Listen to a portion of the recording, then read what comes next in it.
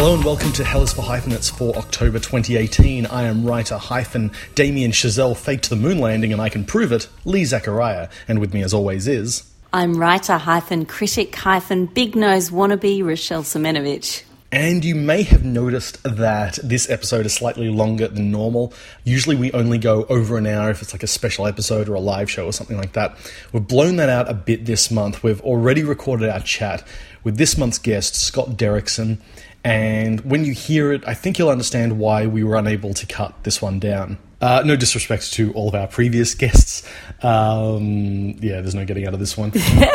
Basically, yes, apologies to our 100 previous guests, because this is, of course, episode 101. Everything's changing. It is changing. We're going to mix up the format a little from here on in, so keep an ear out for that. But before we get to Scott and his filmmaker of the month, we're going to start off by talking about some of the key films from this past month, including The Land of Steady Habits. And this is the new film from Nicole Holofcener, who we've covered on the show before. This film is out on Netflix at the moment, and it follows middle-aged Anders, who's played by Australia's own Ben Mendelsohn. He is basically bored by the trappings of modern life. He's left his job, his wife, and his house, but old habits are hard to break, and the very first time we meet him, he's basically out there shopping to replace all of the trappings that he left behind. His ex-wife is seeing his old friend. Anders is running out of money. His son is a recovering drug addict. His friend's son is on his way to rehab. And Anders is mixed up in all of that. Now, Rochelle, you have not seen this film, have you? I haven't, and I am very keen to see it. Well, do you remember that kind of anti-consumerist bent that was around in sort of the late 90s, early 2000s? A lot of sort of the films on the fringe of Hollywood were really consumed with, anti-consumerism. And Nicole Holofcener has definitely continued that theme, which is great because she does it very well. She's very good at dismantling that sort of middle-class lifestyle in sort of non-cynical way. Like, she's very sympathetic to the fact that people are trapped by modern life but still sort of hold on to those trappings. Is it like Please Give? It is. It's very Please Give. And very similar to Enough Said as well. Even in themes, and I imagine this was because this is adapted from a book, I imagine it was in the book, because it's quite a major plot point. The idea of parents unable to relate to their own kids, so they latch onto another kid of like a similar age. It's a weird theme in her films. Like, I find it quite interesting that we start off, like, he's this guy who hates that his wife liked all of these sort of frivolous things, and he's immediately going out and sort of buying these things for himself. I find that quite interesting. Yeah, it's a really short film. It's like an hour and 15 minutes, I think. I like it already. Yeah, I thought you'd like that. What about Mendo? Yeah, Mendo's great. Look, it's kind of weird seeing him as the representation of the American middle class, knowing him as we do. And I find that makes it a little hard to buy because you already feel like he's an outsider. Like, if they'd cast someone who feels like they were genetically engineered to be part of that sort of American middle class, like a Bryan Cranston or someone, it would feel more appropriate. But yeah, Mendo's just got that weird outsider vibe, maybe just because we're so familiar with, his innate Aussiness. But yeah, look, it's a really enjoyable film, a really good watch. I'm never unhappy with a Holofcener film, so definitely recommend that one. I will catch it when I can. But a film I did see just a couple of days ago is A Star is Born. Ali, Lady Gaga, is a talented singer who's given up on the music industry until she's discovered performing in a drag bar by Jackson Maine, Bradley Cooper. He's a famous country rock singer with a bad booze habit. They fall for each other hard, and he coaxes her into the spotlight with him, where she shines and starts to make it big on her own. One career flourishes as another breaks down in this retelling of a classic story that's been done at least 4 other times by Hollywood. It's written, directed and produced, as well as starring Bradley Cooper. Lee, did this version of A Star is Born shine bright for you? Well, yeah, for the most part. I'm surprised by how much I liked it. I do have to admit, even though I try to leave myself open for, all sorts of films, I was looking at this one going, this one might not be for me. It's a little shaggy, but I did find it quite engaging. I loved it. I keep thinking about it. It's a film that's really stayed with me. It's one of those sort of rare Hollywood blockbusters that's actually about an adult relationship between a man and a woman, and about two careers and how those parallel careers sort of bounce off each other, conflict with each other, what it is to work and to love in the same arena. The chemistry between the two leads here is extraordinary. It's a film very much in two parts, though. There's the rise to fame of, Gaga, Ali, as she's known, and then the decline of Jackson. And I just loved the first half of the film when they were just hanging out, singing, making music. It just has a real verite film to it for a really big budget, kind of film. It sort of feels almost indie in the way, the intimacy that it conveys. Yeah, Cooper's a man with something to prove. This is the first film that he's directed, but I feel like I'm going to be using the word unsentimental a lot today. But he does direct in that really unsentimental way because it's such an American Idol kind of rags to riches Hollywood type story, and he tries to offset that by making it feel as realistic or grounded as possible. Like everything from the drag bar to being on stage, behind stage. Yeah, you feel like you're really there. Like the shaky camera, and like I think he knows that it's so cliche ridden, like someone walking into a bar and happening to hear the person singing right as he enters, and so he's fighting against that with every directorial decision, and I think it works. Maybe this goes back to the thing about Mendo in Land of Steady Habits, how it doesn't quite feel right, like him as this middle-class American. And I feel like I might have invested more in this film if the lead wasn't played by somebody named Lady Gaga, if that makes sense. Like, I know that's the outside influence coming in. I think her performance is amazing. She's very naturalistic. She plays the down-to-earth, undiscovered wannabe really well. But it's that outside influence. Like, she's played by somebody whose name is like, I am pop royalty. My name is Lady Gaga. So, yeah, I find that a bit... I mean, look, I know there's no other way to do it. You've got to find someone with an amazing voice. It totally makes sense to go with, someone lauded for their range or their singing or whatever. I'm not super familiar with her outside of this film. I think that extra textual level of fame and, notoriety brings something to the film itself. I think it actually works for it because although she's really convincing as this stripped back, girl with the mousy brown hair and the big nose, which, I did love that bit, because you know who she is, that she's got the power to actually, come up with the goods when he brings her on stage. Yeah. So I think that brings... It makes you invest in the character even more. I will say the music is much better than you usually get in these types of films. I mean, the final song does fall into the trap of what these films always do, which is lyrically summing up, all of the emotions that were felt throughout the course of the film and, hint at some of the plot points. So, yeah, that last song was a bit of a slog. But for the most part, I thought the music was really good. And I found myself humming some of it, like weeks after I saw it. I've got to say, I think the last, say, 10, 20 minutes of this film let it down a little bit. It's not at the same level as the rest of it, but it's a really interesting film. I'm glad it's doing well. And if you do want to listen to some extended kind of analysis of this film and all the other Star is Born films, listen to Cultural Capital. Our fellow podcasters have done a whole show on it, and it's really, really good stuff. Excellent. Link in the show notes, so go check that out. But now to First Man, and it is the 1960s, and NASA wants to put a man on the moon. One pilot named Neil Armstrong is on the shortlist. But will he be chosen? Will the mission be a success? You'll have to watch the film to find out. Rochelle, were you the first woman to... No, I didn't remember to write down a question. Yeah, I'm just improvising. What did you think? I really liked it a lot. I thought it did very well at conveying the dangers of early space travel, the risks involved, the rickety technology that they were using to make this momentous step. In terms of character, I don't know. I came out of this film not really knowing much about Neil Armstrong. Right. Played by Ryan Gosling, who has absolutely no sex appeal in this role, which may be intentional. I don't know. Yeah, you're right. I mean, look, Ryan Gosling is playing those stoic characters a lot lately, and Neil Armstrong was notoriously private, so it sort of makes sense to cast someone as, I guess, emotionally inscrutable as Gosling. So maybe it's the perfect fit.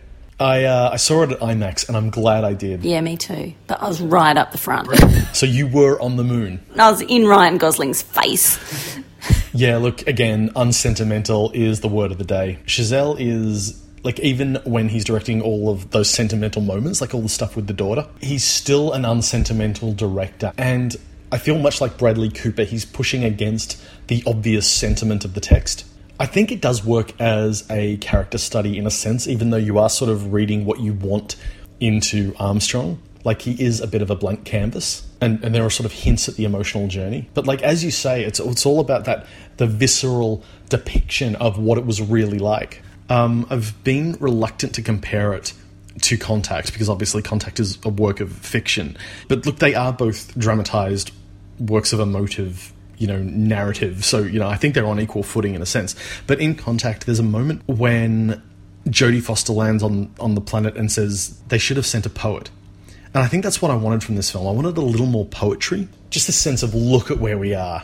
Like, you get that visually, but I wanted to get that sense from him. Like, the moon almost becomes a representation of loss, even as we're awed by it. It presents this barren landscape as somewhere you bury your memories. Like, almost an escape. This landscape is this escape from all your troubles that are being left back on Earth. Like, it's almost a place of mourning. That's fine. I think that works on one level. But look, it is so awe-inspiring. It's the most visually arresting depiction of space travel, at least in terms of films about the real space race. I just would have liked a little more awe. Yeah, I like the stuff on the ground too with the wives and the 1960s kind of culture of, the astronauts sitting outside with a beer and the wives inside, worrying about them, but also being quite stoic themselves. I think the film did really well in depicting the cost to the families of the space program.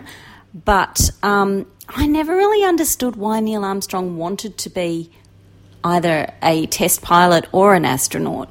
He didn't seem to be an adrenaline junkie. He didn't seem particularly, excited when he was told he was going to be the first man. I just didn't feel like I understood who he was. And that's what I want from a film that is, promising to be about the first man. Yeah. Yeah, I think we both feel the same sort of thing was lacking. But still one of my favourite films of the year, possibly because of all the things it got right. Yeah, and it has a screenplay by Josh Singer, who has done other good movies about true stories like Spotlight and The Post. The bracelet on the moon incident, I want to know if that's true. Okay, yeah, the thing about that is it's not like an officially documented thing that happened. However, a lot of people agree that it's probably what happened. Armstrong wouldn't talk about it. I think there was some story about him claiming to have lost his personal effects, but they weren't lost. And the general thinking, I believe, is that this probably did happen, because you know how, every part of their mission was mapped out to the most minute degree, and there was one part where he deviated from it and walked to a crater. Okay, all right. So I'll forgive the film that poetic license. Exactly. Yeah, there's enough presumed fact in there for them to get away with it. Well, on to something completely different and not at all emotionally held back. Bohemian Rhapsody, the musical biopic about the band Queen and its flamboyant lead singer Freddie Mercury, played by Rami Malek of Mr. Robot fame. The film follows Freddie, a misfit immigrant lad in London, as he joins the band, then takes it on a meteoric rise to create a unique sound and some of the most recognisable songs in history, culminating in a historic live performance at the Live Aid concert in Wembley Stadium in 1985. Along the way, there are conflicts and tragedies as Freddie's rock and roll lifestyle gets out of control and he contracts HIV. Lee, did this biopic rock you? Yes, it did, because at some point they realised, we've got two things going for us. One is Rami Malek, who is incredible as Freddie Mercury, and Queen's music. And once they realised that, and they just made the film basically Rami Malek doing Queen's music, it's like, yeah, this is working. And so I felt engaged, even though I don't think it's a particularly good film. It's not a particularly good film, but the music and the sound design is amazing here. I mean, it really takes you into that live concert experience, particularly the Live Aid sequence. That is a bold move. I will give them credit for that. There's a point at which somebody says, you've got a 20-minute set at Live Aid, and you think, okay, how much of this are they going to show us? Oh, they're going to show all of it. Was it really 20 minutes? I believe so. Like, I'll have to check on that, but I'm pretty sure they recreated the whole thing. And, like, just from a conceptual standpoint, that is one of the boldest creative choices they could have made. And they pull it off brilliantly, so full props to them for that. And I think ending the film on that high will make a lot of people love this film. But there is that scene where Queen declares, we don't like formulas, we don't like formulaic art. And that is a ballsy statement in a film that is so earnestly formulaic, it almost defies criticism. Oh my God, it's so cheesy in parts. I mean, it just feels like it's paint by numbers in some ways. I read some critics saying that the film looked like a bunch of talented actors cosplaying Queen's Wikipedia page. And I thought, well, yeah, that's the problem with the film, and that's also what's great about it, because who wouldn't want to see a bunch of talented actors cosplaying Queen's Wikipedia page? I mean, it covers all the key points, and it also papers over a lot of the key points, I think. Yeah. There's a lot of stuff I think they could have been a little more explicit about, given they keep hinting at it. Like, you can't ignore the explicit parts because they inform so much of the plot, but they just have to coyly hint at them because they don't want to show them, because they want it to be this sort of sanitized, family-friendly version. Yeah, I know there's a lot of controversy about, how much of the sex and drugs we see here, which is not a lot, it's inferred.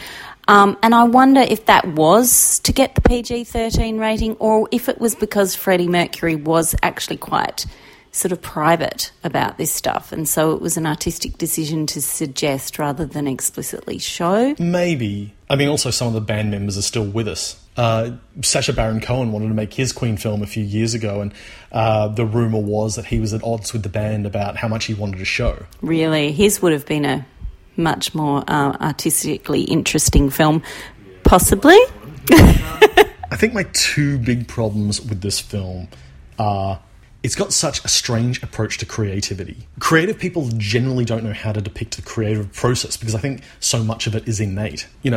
People don't like getting the question, where do you get your ideas from? Because nobody actually knows. So when you have to depict the process on screen, you're essentially lost. And so every song arrives during a moment of personal crisis or triumph, often because of those moments. Like, every part of the song is fully formed with just one element out of place, so there's something to fix. We're left with no real insight into how these songs came about, which makes me think that they came about in a fairly mundane, straightforward way. Somebody sitting there just sweating away at a piano, as opposed to it being this lightning bolt of inspiration during your darkest moment. Yeah, it's very magical the way each of the songs kind of comes about, but it's kind of fun to watch that magic. It feels fake, but it's fun. No, you're right, it is fun. It's just like after a few times, you're like, really, was every single song written in this implausibly cinematic way? And the other problem I have, which sort of links to that, is that in so many biopics, every character seems to view the lives that are happening to them at the time through this historic lens, and are hyper-aware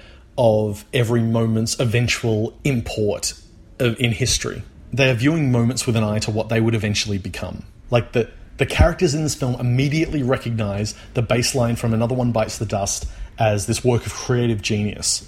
Now, of course it is. Like, it's one of the best baselines in history. But to recognise everything that comes along in the moment of its creation as being, like, one of the greatest things ever is a little implausible. Like, there are songs that I had not heard of. I Love My Car. Yeah, I Love My Car. I hadn't heard of that. But based on the tenor of their discussion, I knew it was a song that was on their album. Yeah. And not just a natural discussion about one of their songs. Like, I don't know, is there any point in the film where they debate a song that we have never heard of? Was there any song that did not make it into an album that was seen in the film? Were there any unreleased songs lost to history that they talked about? So we can see the ones that didn't make it. And so we're left with the idea that everything they created is all that made it. There's like the sense of, I guess, manifest destiny about every moment of their creation. Because we're viewing it through this lens of, we already know what Queen is, we just want to see the successful steps that got them there, not the stumbles along the way. And that is particularly true when Freddie hears the words Live Aid for the first time. And at the time, his head is in a million different things. There's no way, at the moment, as depicted on screen,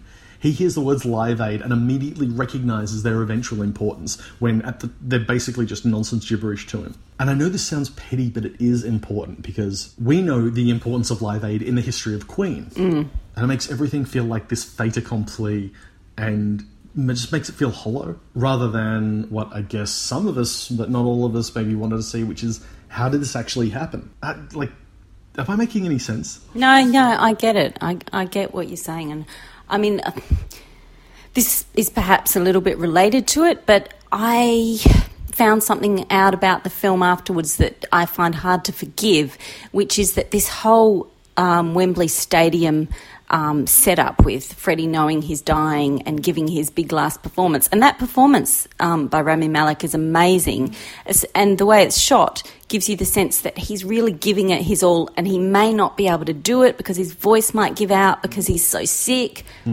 And he didn't actually find out he had AIDS, they think, until 2 years after that concert. Wow. So that's a big... I mean, you forgive a little bit of licence in a biopic, but that's a big leap to make for the sake of drama. That is a bridge too far, I think. That's quite dishonest. I mean, were you watching him strain in that performance? And, you know, there were certain notes he didn't quite hit, or he went for a lower note than he did on the recording because it was kind of maybe a bit easier for him in the live moment. Or was I reading that into it? I don't know. I think, and I may have this wrong, but I'm pretty sure somebody said to us afterwards that was the actual recording of Freddie at Wembley. I could be wrong about that, but I mean, he could have just gone for a low note in the moment anyway because he was doing 20 minutes. But us knowing he was sick gave it extra tension. Yeah, that actually pisses me off quite a bit. We cannot possibly not acknowledge the cameo. Did you spot the cameo? I didn't. No, I had to go back and look for it. The first record exec is played by Mike Myers. Mike Myers of Wayne's World, who famously in Wayne's World bops his head to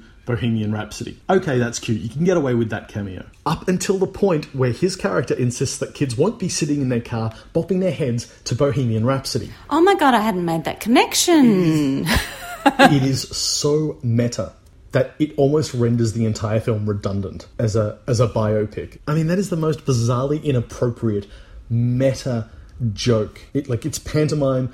I cannot believe that anybody thought that was a good idea. Like, at most you do that as a blooper and then put it on the DVD. Like, you don't put it in the film. That is just... It's not a tasteful film, but then Queen weren't really a tasteful band. I mean, there's a line in the film where, you know, Freddie's fiance's on the phone to him and says, "Say hello to the boys for me." And he winks at a, you know, guy who's beckoning him into a men's toilet and says, "I will." I mean, it's that kind of film. It's camp. It's kitsch. It's actually really a lot of fun. And it'll make you want to listen to some Queen again and realise how much of a fan you probably are in the closet about Queen. In the closet is an interesting term. But, like, you're right. Like, the moments from the last few days where I haven't been humming the songs from A Star Is Born, I've basically just had Queen stuck in my head. So it's effective. Like, it's probably going to make people want to buy their albums, which is probably the point of the film given the band members are producers. Fat Bottom Girls, I mean, it's going to send you back to that one for sure.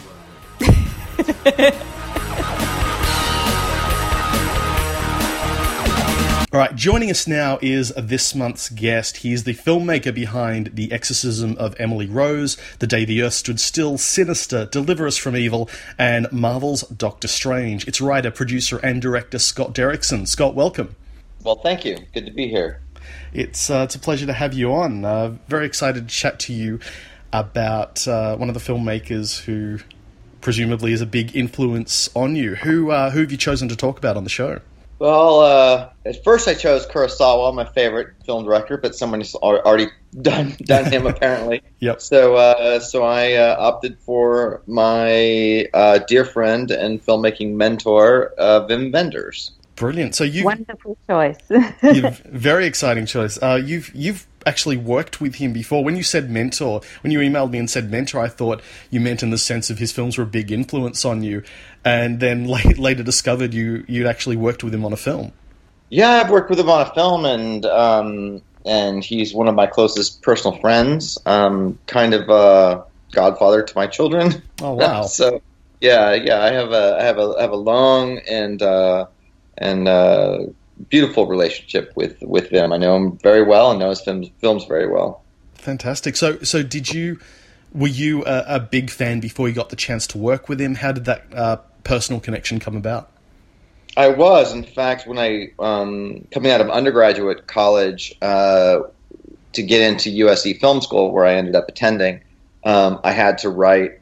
Part of my application process was that I had to write a critical essay of a film of my choice, and the critical essay that I wrote was On Wings of Desire. So that was before I met him. At that time, it was probably my very favorite film. And, the way I got to know him was a bit of synchronous happenstance. My wife was a pediatric oncology nurse at Children's Hospital Los Angeles and sang in a church choir with another dear friend of mine named Ina Lee, who was Vim's assistant. And so Ina and my wife became good friends, and Vim had recently moved to Los Angeles with his wife Donata and wanted to make a short film about a child with a terminal illness. And of course, my wife was a pediatric cancer nurse, so she knew lots of them. And they actually got to know each other first. So it wasn't a connection through the film business or anything like that. And this is a long time ago. This is around the late '90s, early 2000s, somewhere in there. Right. And then they just hit it off. They just really liked each other and had a real connection. And there was a patient of my wife's that Vim became very close to. Still is close to. She's a survivor, a cancer survivor, and we're all still close to her. But as a result of that, them being new to Los Angeles, of course, they had a number of friends in music and film that they knew. But we lived close to them, and we just started hanging out, and we started spending a lot of time with them. And over about a 10, 12-year period, we became, I think, the closest friends that Vim and his wife had in Los Angeles. And so, he was there as a good friend before my filmmaking career took off, and then was here in LA as it started to take off. And then our friendship has continued on. I flew back to Germany for his 60th birthday party, and he and I still connect as much as possible. But they're dear friends, Vim and his wife Donata. I wonder, Scott, if that makes it difficult for you to talk about his films in a critical way. I mean, does that friendship affect the way you view his work? I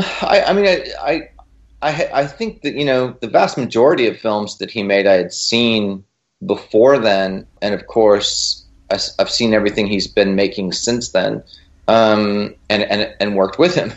So yes. No, I don't think so. I think that I think filmmaking from an auteur director, especially a European auteur director, can only be better understood by personally knowing the filmmaker. I think it just gives me a little extra insight probably into his films than the average person. But it certainly didn't change any of the opinions I had of his previous work that I knew before I met him, and it only reinforced, I think, my love for those movies and how I understood them.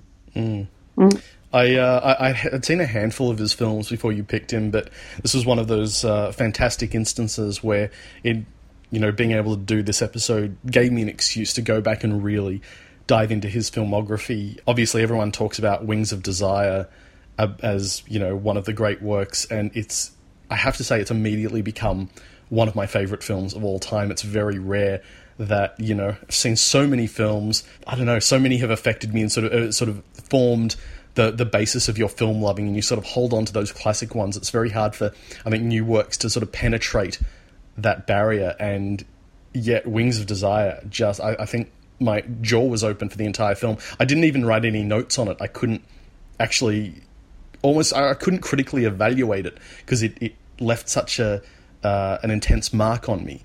Yeah, I think that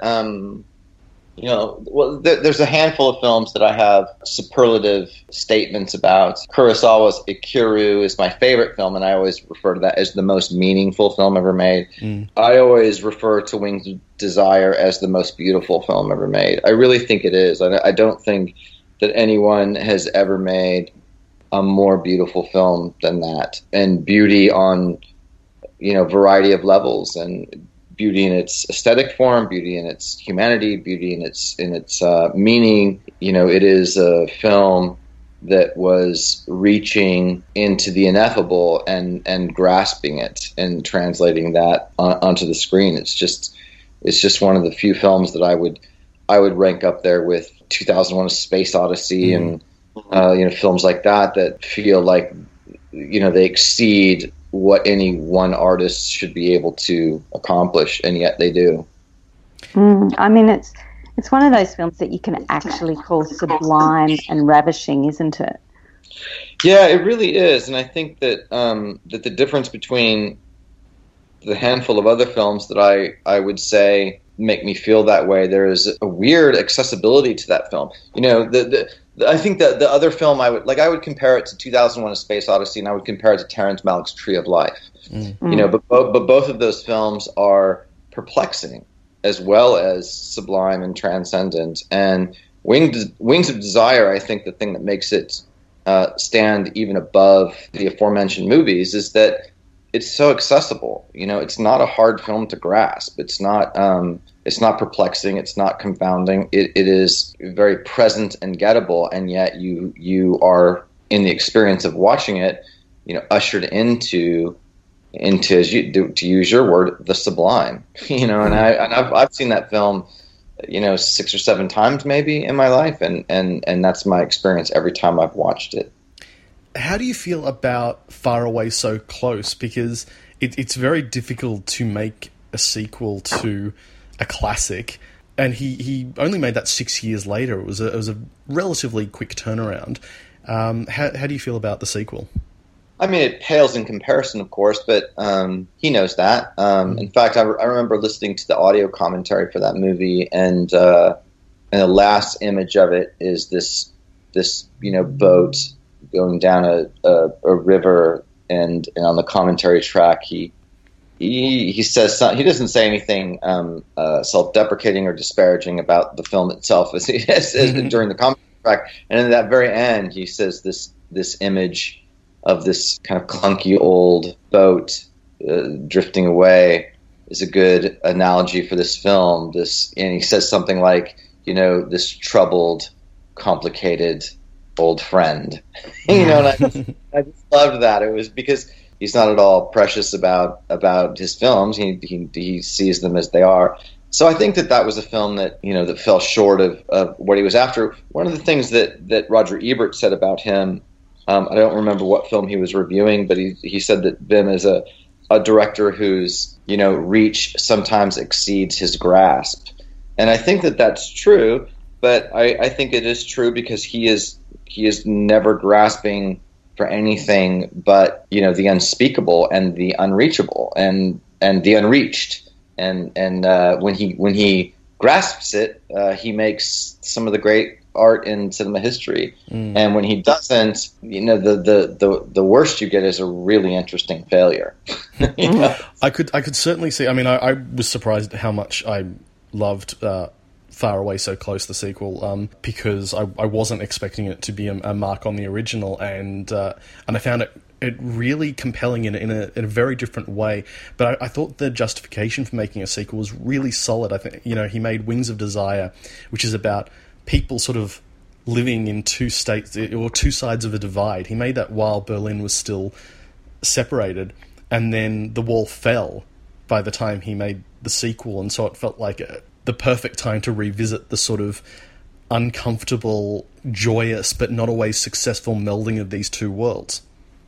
Well, this is, you know, this point that you're making gets to the heart of how he makes his films and how every movie that he makes originates, because he really begins, I think, well, I know the majority of times he begins with a place. He has such a profound sense of place, and that's reflected in his photography, you know, his world-class photography that is, I think, growing in its popularity and critical praise. I went to a show of his at the Guggenheim years ago that was just spectacular, these giant panoramic photographs that he takes, and his wife Donata is a professional photographer also.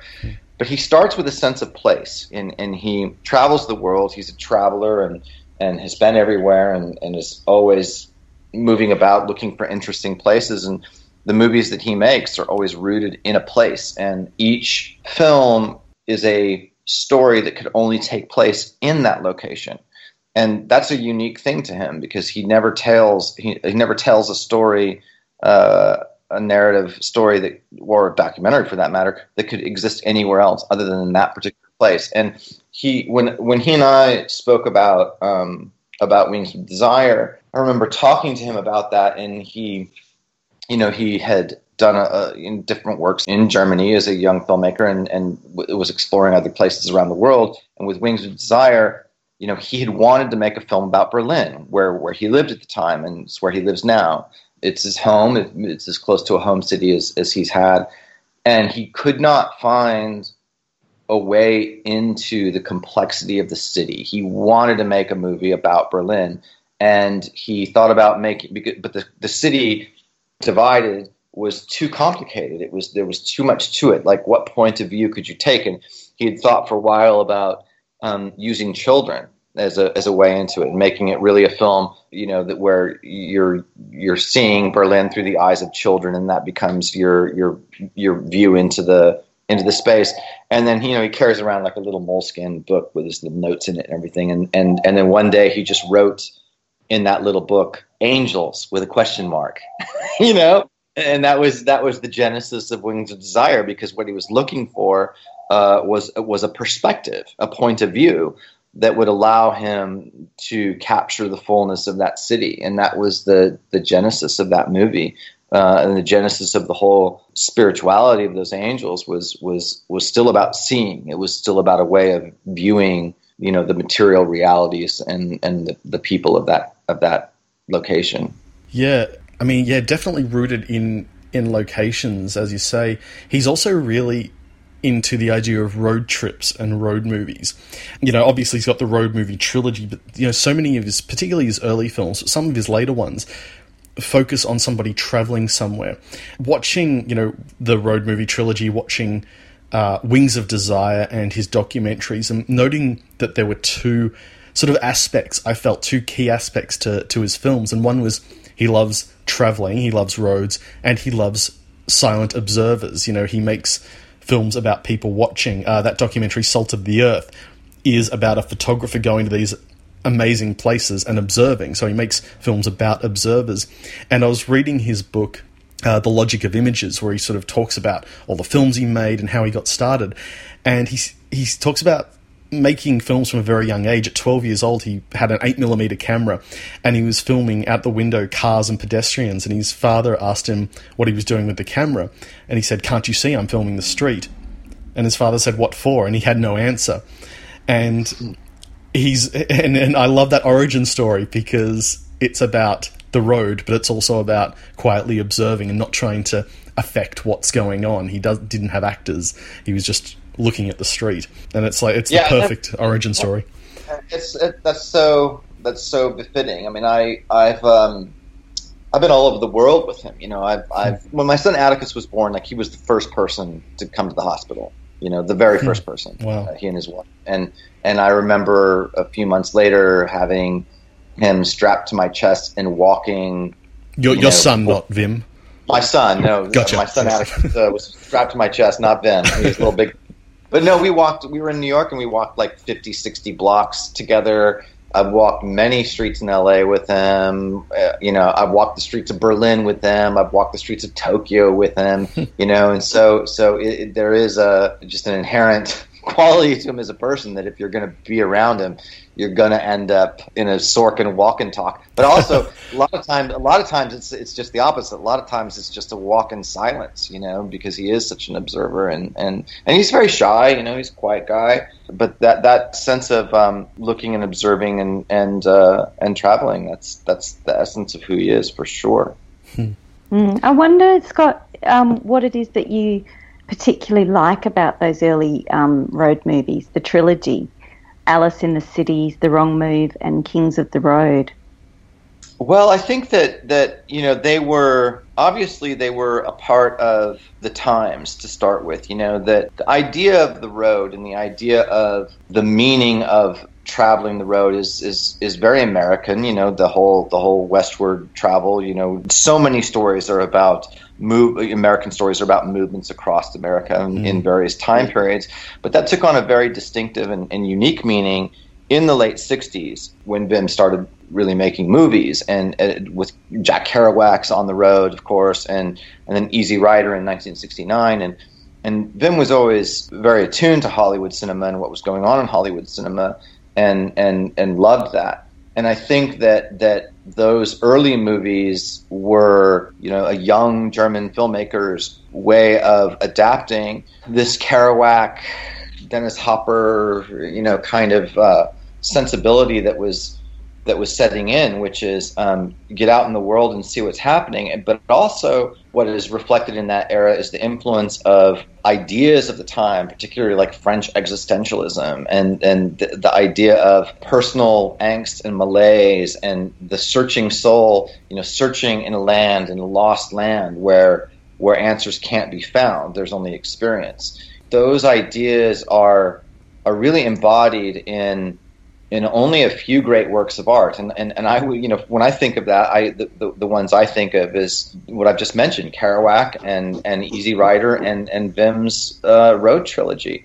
But I also like with Alice in the Cities, the idea of the American, the displaced, angst-filled character in America, and I remember talking to Vim about 9/11 and after, because he was invited in. It's a whole other conversation, but he was invited in and sort of snuck in right after 9/11 to Ground Zero, and there was one photographer appointed by the mayor to document the immediate aftermath of the towers falling and the rescue efforts and all of that, and he was a friend of Vim's, and he got Vim in there very early on. So Vim took some of the most spectacular photographs of Ground Zero that exists. Wow. And I remember talking to him about that, and he was talking about how, his own relationship with those towers as a place, and his association of New York to those towers, because in Alice in the Cities, you can see those towers being built. There's shots of them with the cranes on top, getting constructed. And the fact that he photographed in one of his first great films and deliberately framed the skyline of New York City with the construction of those towers, and then ended up so many years later at Ground Zero with his panoramic lens filming these incredibly, horrific and nightmarish photos of the devastation of that. But I remember him saying to me that he had such a strong sense that place would recover. The place would recover. That it would be a new place. And of course, it's become, I think, the most beautiful memorial in America. If you've ever been to the 9/11 memorial, it's absolutely breathtaking. It's beautiful. Wow. Yeah, that story about him filming there or taking photographs there is extraordinary. I'd never heard that. Yeah, in fact, he held those photographs back for a long time, because there was a pretty long period of time where New Yorkers in particular just didn't want to see more 9/11 imagery. So he released a lot of his photos, like the Guggenheim exhibit that I saw in New York. They weren't there, but they're available to be seen now. And there's one in particular where the reflected light from the sun is bouncing off a nearby building and putting these God rays of light out over this Dantean hellscape, and it's a beautiful contradiction. And I remember him talking about how he felt the hope of recovery, and that this place would recover. The place would recover, and all that goes back to just these road movies and traveling, from one place to another, and sometimes the traveler is more displaced than others, and sometimes the traveler is caught up in a particular place. But always the story that unfolds again could only take place in that particular area. But I also think this is the last thing I'll say about it. Is that my own. I don't even know how much I've thought about this in reference to Vim's work, but I really do think that the best analogy that exists for human life is the analogy of pilgrimage or humanity, the human life, a human being as a wayfarer, as a traveler, as a pilgrim. Life is a road, and I really believe that. I think that it is the most wholesale analogy that I can ever use about my life. Where am I on this path? Which path am I taking? And I wear a necklace that's made of forged carbon. It's a tire track. I'm fiddling with it right now as we're talking. And because it always reminds me of, I'm on a journey, I'm on a path, and life is is exactly that. It's always a journey forward, from one place to another place, even if that's purely internal. And even when it comes to religion, like Bob Dylan talks about how he believes in the religion of the road, and I understand what he means by that. So I think this American notion, and I think distinctively American notion of the road trip and the meaning of traveling was something that he really internalized and has carried through his entire career. There are so many hidden gems in his filmography. Like I was watching, one of his first films, The Goalkeeper's Fear of the Penalty, thinking, why isn't this one of the most lauded films of his filmography? And then kept going and discovered it was because he made several films that were even better. But there was... That's actually not why. Oh, isn't it? I can tell you the reason why that film is not better known. The reason that film is not better known was because it's a great film, and being a novice filmmaker at the time, he put all these classic rock songs. I've never known anybody who loves music more than me besides Vin. Right. He loves music more than me, and we're both diehard Bob Dylan fans, and a lot of these great musicians. Lou Reed shows up in Wings of Desire. I mean, he just, a lot of these guys are friends of his, but he put all these, classic rock songs. I think it was like Roy Orbison and I think the Beatles and, and he didn't realize that, he had to license those in order for the film to be seen. And so the film was unreleasable and could not be shown in public for literally decades. And then as he got older and more successful, he had enough money and technology caught up where, Pro Tools, systems were able to isolate the music tracks and, because it was all mixed into mono or stereo tracks on the original film. But he was able to extract those music tracks and replace them with score. With his own songs, that somebody else had recorded, and then once he did that, then the film was releasable again. So if you see the movie now, you're not seeing it with all those classic songs in there because no one could ever afford to pay for those. Right. Because the movie was a sensation when it came out. It was the thing that launched his career. But the reason why it was unwatchable, for decades was because it was illegal to distribute it. I knew that about his graduating film Summer in the City. I didn't realize it was also the case with Goalkeeper. That's really interesting, particularly given his love of music that you talk about. His first few films always feature somebody at a jukebox. I think he even, in Alice in the Cities, I think he's credited, I couldn't find him in there, but he's credited on IMDb as Man at Jukebox. But the music thing, I loved seeing in Wings of Desire, for the Australian connection, Nick Cave and Roland S. Howard turn up, and segueing into his next film, Until the End of the World, which is partly shot in Australia. Just seeing all these faces that are so familiar to Australian audience, David Gilpilil, Ernie Dingo. This won't mean much to you, but Flacco, Paul Livingston shows up. It's he just. I mean, in his travels, he collects great artists. He just collects them and places them, throughout his movies. In whatever way is appropriate, but they never. What's great is they never really play like cameos. They just play like the right person in that in that particular place. It always makes sense that they're there. And it's such a fascinating film. There are lots of different cuts. I saw the 2.5 hour version. There's a 295-minute or 5-hour cut. IMDb says the original cut was 20 hours long, which feels like a combination of urban legend and people not understanding how rough cuts work. But you've talked about... That's not true. I know that whole story. Yeah. Well, first of all, I'll start by saying that, in my opinion, there are two films that represent the most remarkable difference between a studio cut and the director's cut. And one of them is Sergio Leone's Once Upon a Time in America.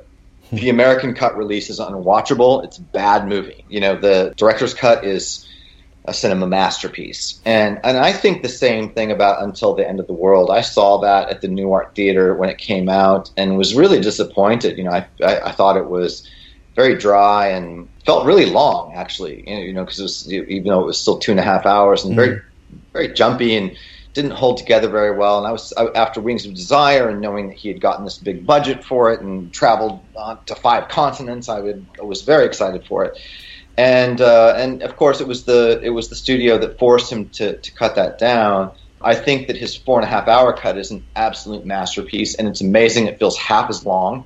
When you watch it, the rhythm of it is so, entrancing that when it's over, you don't feel like you've watched a 4.5-hour film. But what he did on that, which is just incredible, because I've never heard of a director doing this before, he was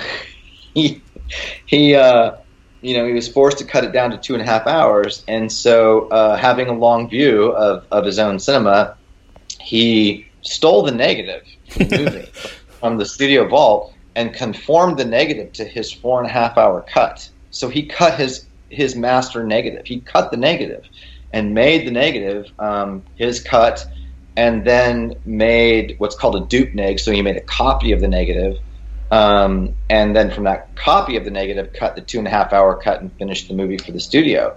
But he always kept and always had in his own possession the cut negative of his own cut. Wow. And it wasn't until, and I remember when this happened. I think he did this when he was in LA. He got enough money. He had gotten enough money together that he could afford to finish the film the way he wanted it, and so he paid for it himself. And he, remixed the film and rescored it, and that's how that cut of the movie exists. It was because he did not want to have that 2.5-hour cut be the only cut that existed out there, and I think the 4.5-hour cut's amazing. I saw it in the theater, actually, so it was in LA, because I was at the Egyptian Theater in LA, and I think he went at one of the first screenings of it. It was incredible. Wow. The just to delve into the trivial for a second. Speaking of director's cuts being superior to theatrical cuts or the studio cuts, we talked Ridley Scott last month on last month's show, and did he go off about Kingdom of Heaven? We talked Kingdom of Heaven. I'm still mad about that. On the director's cut, I love it. On the director's cut, he does a special presentation just to bitch about the theatrical. So great. He's like so mad. Yeah. And because his cut of that movie is really beautiful. It really is. It is. I reconnected with a lot of films I hadn't liked originally by going back and just watching the director's cuts. But it's interesting that his most recent film is All the Money in the World, about John Paul Getty III. And Wenders' The State of Things is basically the only film that happens to star John Paul Getty III. So it was one of those nice little connections. Right. And that's a film I love, and I felt I was watching it thinking, God, this feels like a Jim Jarmusch film, almost, and then discovered that leftover film stock from State of Things was used on Stranger Than Paradise. So, everything's connected. We live in this holistic film world where everything sort of mixes in. But I think we do have to jump to Paris, Texas, which is sort of one of the other great classics from his filmography. Yeah, it's a unbelievably beautiful film, and that was the one he won the Palme d'Or at the Cannes Film Festival for that movie. One of the great road movies ever made. I think as a road movie, the best of his career. Really. It's funny too. I was mentioning what a Bob Dylan fan I am. That's so random, but I purchased 2 original sketches by Bob Dylan, because he does all this really wonderful artwork and sells it through a gallery in Europe. And I got a call from Wim one day. He called me from this art gallery, and he said, Scott, I'm at this art gallery in London, and there's all this Bob Dylan work, and it's amazing. But he painted a picture and drew a sketch from a frame of Paris, Texas, and it's on sale.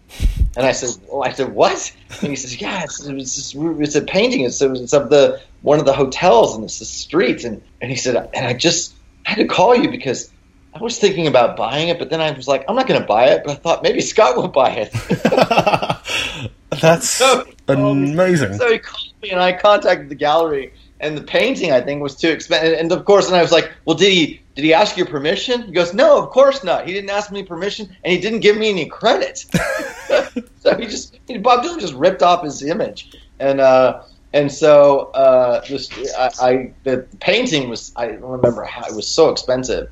So I didn't buy the painting, but I did buy the sketch. So I have an original sketch hanging 15 feet from me here in my office that Bob Dylan drew clearly by freeze framing a shot from Paris, Texas, and drawing it and then selling it out of a museum. Wow.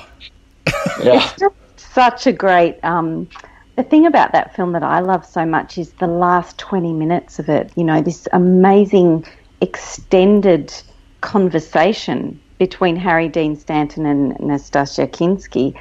I don't think I've ever seen anything quite like that on film. It's so unexpected, you know, because you start with these massive panoramic images of Harry Dean Stanton wandering out of the Texas deserts in this wasteland, and there's such an emotional and visual journey. I think some of the highway traveling shots at sunset are some of the most beautiful images in Wim's entire filmography. But there's this, you know, the sense of journey and travel and progress and all these entangled relationships sort of coming together, and the fact that it then comes down to not just, you know, two people in a very tight, confined space, but in a taboo, lurid space with a one-way mirror, and it's just, and that becomes the long, protracted conclusion to this tale is so amazing. It's just so amazing the way that film works, and I remember asking him about the writing of that process, you know, because it's written by the great Sam Shepard. And I remember him telling me how Sam, you know, never wants to talk about outlines, or he doesn't know where his movies are going to end. He doesn't know where his work is going to end when he writes it. So together they just started that movie, and in the writing process they just started writing it, and they didn't know that it was going to end that way as they were working on it together, which I think makes weird sense, because how could you possibly think that that's where your story was going to take you? Yeah. It's just so amazing. It's so beautiful, and I think that's a good example of a film, you know, that's bigger than the artist, because from the cinematography, you know, to the directing, of course, but Sam Shepard's writing, the acting, the soundtrack. The soundtrack is Ry Cooder's soundtrack is one of the great minimalistic soundtracks ever recorded. You know, it's just an amazing movie. And maybe the best work by cinematographer Bobby Muller, which presages the idea of somebody named Robert Muller focusing on a guy in a red hat. Really prescient. Oh, there you go. It all comes together. He was, you know, I think he was probably the best cinematographer of his era. Bobby Muller, I really do. I think in that time period, no one could touch him. So just jumping onto his documentaries for a second, because I think if you ask the average punter which film of his they knew best, I reckon you'd probably hear Buena Vista Social Club, which was just such a phenomenon. Like, everyone I knew saw it. People who don't go to films, who wouldn't see documentaries in cinema, everyone had seen this. Everyone bought the soundtrack. And you look at his filmography, and it's as packed with documentaries as it is with these narrative films. Yeah, and I love how many of them, you know, are documentaries about artists of other kind, like Buena Vista Social Club, like Lightning Over Water was the first documentary I saw of his when I was in film school. You know, it was him chronicling, you know, basically the latter days and death of the great Nicholas Ray, and Salt of the Earth, which you just mentioned. And I remember I called them after. He was at Cannes for Salt of the Earth. I saw that at Cannes, so I didn't call him. I went and saw him because he was there, and I saw Salt of the Earth, and I just was once again overwhelmed by the positive quality of that documentary. That you know, here was a film about this amazing artist and about some pretty desperate things: war, ecology. You know, global warming is a part of all of these things, and yet he made an inspiring movie about an inspiring artist who found life through art and believed in the power of art and in what he did. And even though his films never shy away, his movies, documentary or narrative, never shy away from angst or alienation or despair or pain, or even violence, but there's always goodness. There's always just human goodness in them, and that's very hard to do. It's very easy to be dark and heavy and violent, like I am in the movies that I make, and it's much harder to have a view of the world that is so uncynical that without being facile or sentimental takes you through these experiences into places of so much beauty. And I think his documentaries do that in a way that other documentaries never could. The way he saw what he saw when he went to Cuba is not what other people would see. Yeah. And his ear for music, and even his editing style and how to cut a musical documentary is not like other documentary filmmakers. That he's got a special talent and gift for that. Absolutely. And as much as I could definitely spend the next half hour just talking about how beautiful Salt of the Earth is, I wanted to ask about Pina, partly because he's a filmmaker who has embraced the idea of 3D, and I find that quite surprising. He's not someone I would have expected that from, but he made the documentary Pina in 3D, but also the drama Everything Will Be Fine with James Franco as a writer. It's a very sort of languid film, but shooting it in 3D and looking at just essentially just people standing around talking, very minimalist, but employing that 3D to tell that story. Has he talked to you much about his interest in that? Yeah, we talked about it because I was in Berlin. It may have been when I was there for his 60th birthday party. I think it was. I've been there to see him a couple times, and I don't remember which time it was, but he was cutting that. So he brought me into the editing room and showed me an early cut of it, which was interesting to see also sort of the 3D editing process when you actually shoot something in 3D. And I was very impressed with it, and remember giving him some notes. I had a title I didn't like. I remember telling him you got to change the title, which he did, and I'm glad. And yet he then brought it to the Directors Guild. It screened it when it was opening, and I think maybe wasn't it nominated? It was nominated for an Oscar, right? Wasn't it nominated? Yeah, it was. And so I think it was probably part of the Oscar campaign. There was a screening at the Directors Guild, and so he came into town. So I just went to see it and to hang out with him that night. And oh man, was I blown away when I saw it on the big screen. I mean, just blown away. And I learned something about it too. To this day, I think that it's the best. By the way, I'm very, very proud of the 3D effects work that were done on Doctor Strange. We worked so hard on the 3D conversion of that film, and I think that it worked really beautifully. But to this day, I think the most remarkable 3D film experience I've ever had was Pina on the big screen. And it was because I felt that he was the first director who understood how it works in the best way, which was he took a subject, which was dance, a performance art that by definition distance you from the artist, because the only way to normally experience that kind of modern dance is to sit in a theater, a good distance away and observe. And not only did he take you into it, but he took you into it in 3D, and he took you into it with very wide lenses and only very wide lenses. And I remember after seeing it, I said to him, how many lenses did you use for that movie? I mean, I said, you shot the whole thing so wide, and it was so effective. And he said, two lenses. That was it.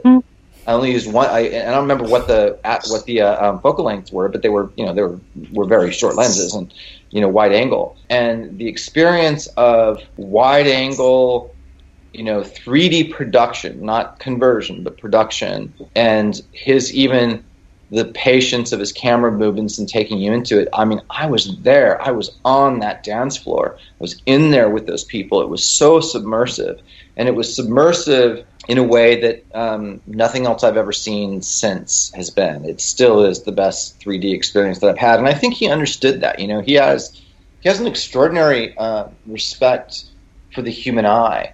If you look at his entire filmography, there's not I can't think of one long lens shot. I can't think of one zoom lens shot. He's just not interested in that. He's interested in seeing things, from a wide perspective, the way we do. Our eyes are roughly a 32 millimeter lens, which is a pretty wide lens, and everything he shoots tends to be an attempt to capture a human experience. And there was something about that wide angle ushering into a small space with a wide lens that made me feel like I got to humanly experience world-class dance up close and emotionally in a way that I never could any other way, even if I bought front row seats to one of their shows. It was awesome, just awesome. I love it. I love that film. I read somewhere that he only wanted to keep doing 3D at one point. Is that still the case? No, I mean, he's done other things that aren't 3D, so... it's possible. I think everybody who gets into it gets excited about it, but it's also burdensome. It's expensive. It's technically complicated. It does have its limitations. But I do agree that if done right, there isn't anything that can't benefit from 3D production in some form. I don't think it's right for every kind of movie, but the experience will be broadened, when it's done properly. I mean, it's and I do think it's going to become increasingly the future as the technology is perfected more and more. He made a series of LA films while he was here. One of which I worked on, which is Land of Plenty, that Michelle Williams is on. That was a little tiny movie that was made. Kind of between films. He was working on Don't Come Knockin', the Sam Shepard scripted movie that Sam's in, and the financing became problematic, and so he was very discouraged. I actually remember him being very discouraged when the day that happened. And I think Donata called me, and said he's really having a hard time about this. And so I called him and said, let's go to a movie. So we went to what was then the Laemmle Theater on Sunset and saw the Polish Brothers movie North Fork, which is a film I love. So we watched that, and that put us both, I think, in a pretty good mood. And then he just said, I've got a couple $100,000. I could go shoot a small digital movie, on guerrilla style, and do it really small. And so we started talking about a story, like right there at Starbucks next to the theater. And that, and lo and behold, I think it was 6 weeks later he was shooting it. It was amazing. But that movie, captures downtown, which was fascinating to him. But his time in Los Angeles, I think, is probably best reflected in a really, and I just want to emphasize this movie because I love this film. It's a movie no one talks about. It was a studio picture, and it's a movie called I'm blanking. The End of Violence. The End of Violence. Yeah. Yes, I almost said. I thought, no, that's not it. The End of Violence, and I love that movie. I love the humanity of Bill Pullman's character and the idea of a big shot successful Hollywood producer, finding a better life and finding peace and meaning in his life by running and hiding and living with his Mexican gardener and their friends and his friends. There's a profundity to that I think reflects a lot of Wim's view of Los Angeles. And I remember him telling me that, the best symbol for Los Angeles as a city, as a place, a place that he lived for over a decade, was a movie set. And that, of something that looks so real and so amazing and larger than life, but you go behind it and there's literally nothing there. There's nothing there. And I remember I just love that, it's still the best analogy for the city that I can think of. And I just encourage people to see that movie because it was a Hollywood movie and it was a commercial release, and it's very, very good. I don't think they did a good job marketing it, but that's another one of his films that's pretty dear to my heart. It was certainly one that when I was in high school, that was one we grabbed off the shelf at a video store, not knowing anything about it, and just being sort of blown away that something could be so confident in holding back the things, we were so used to seeing. If a film is about a key moment, it'll show you that moment, but this film was about not showing you that moment. Yeah. It's and he's always defying expectations like that. So and I think that And I think just the last thing I'll say about it is that, you know, going back to this issue of moral goodness and human goodness that's in his films, you know, I think that's all just a reflection of his own nature. He is sincerely one of the best people I've known in my life, and, you know, somebody who is not easy to get to know because he's so quiet and frankly he's pretty shy.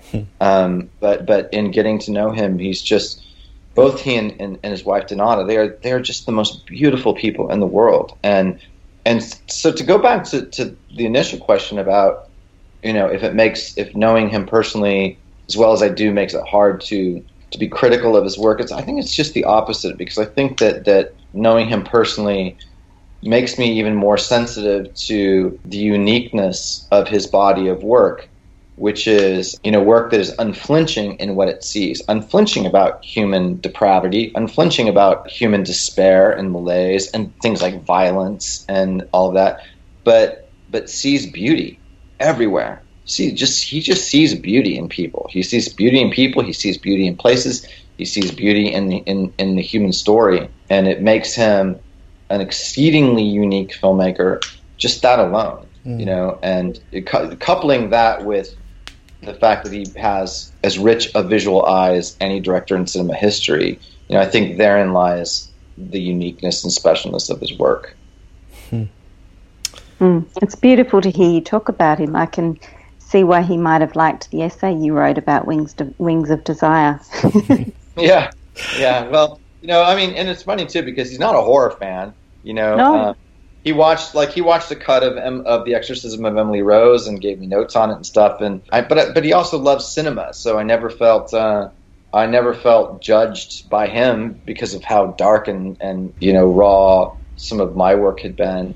Just the opposite. You know, he was always just very encouraging and certainly always there to give me good advice about things. And I learned. I think most of what I've learned about him from filmmaking just came from, you know, from conversations about his films and about movies. And that's the other thing is, like, when I think about him and the 10, 12 years that we spent hanging out together in LA, we just saw a shit ton of movies. You know, he just loves movies. So we were going to movies all the time, you know, and I think the best filmmakers are very often the best film watchers as well, you know, and he just loved to watch movies of all kinds. It was great. Yeah. Well, it's been an absolute delight to go through his films, to see them all, and an even bigger delight to talk to you about, you know, your connection to him, about his work, about what he's like as a person. It's been fantastic. Scott, thank you so much for joining us. Hey, my pleasure. Good luck with your piece. Thank you. And we'll see the rest of you next month. Ya no sé, no voy para Marcané, llego a Puerto, voy para